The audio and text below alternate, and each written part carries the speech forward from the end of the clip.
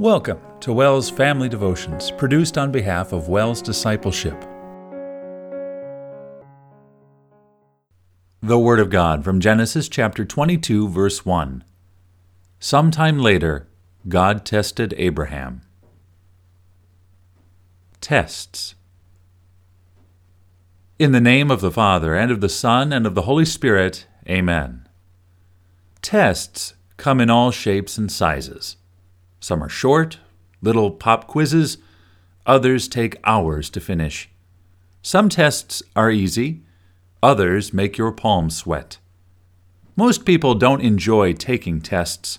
When a teacher at school announces a test is coming, the kids in the class usually groan. Tests aren't fun. Abraham's test wasn't fun. Abraham had waited his whole life to have a child.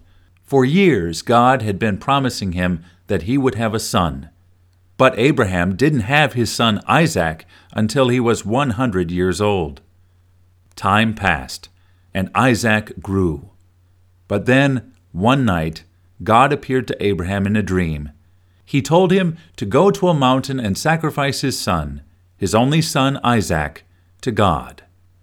In other words, God told Abraham to kill Isaac.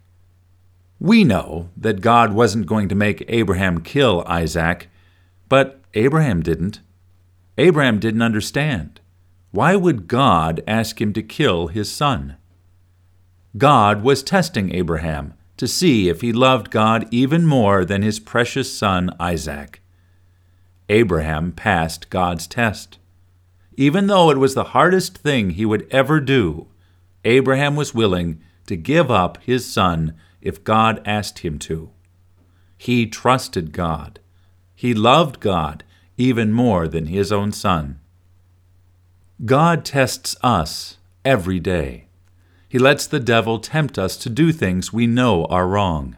He allows problems to come into our lives that we don't fully understand. He lets us get sick or hurt. When he does, he's testing us to see if we will trust him.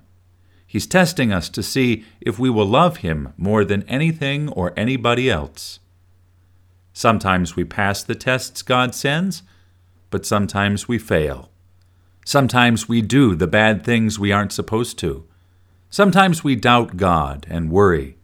Sometimes we complain about the hard things in our lives. Thankfully, we have a God who sacrificed his own Son for us. God the Father let his Son, Jesus, die on the cross to show us how much he loves us. Because Jesus passed the test, God forgives us for every test we have ever failed. Are you having a test of faith? Don't worry. He gives them to bring us closer to him. He provides the answers for them in his word. Like Abraham, let's pass God's tests.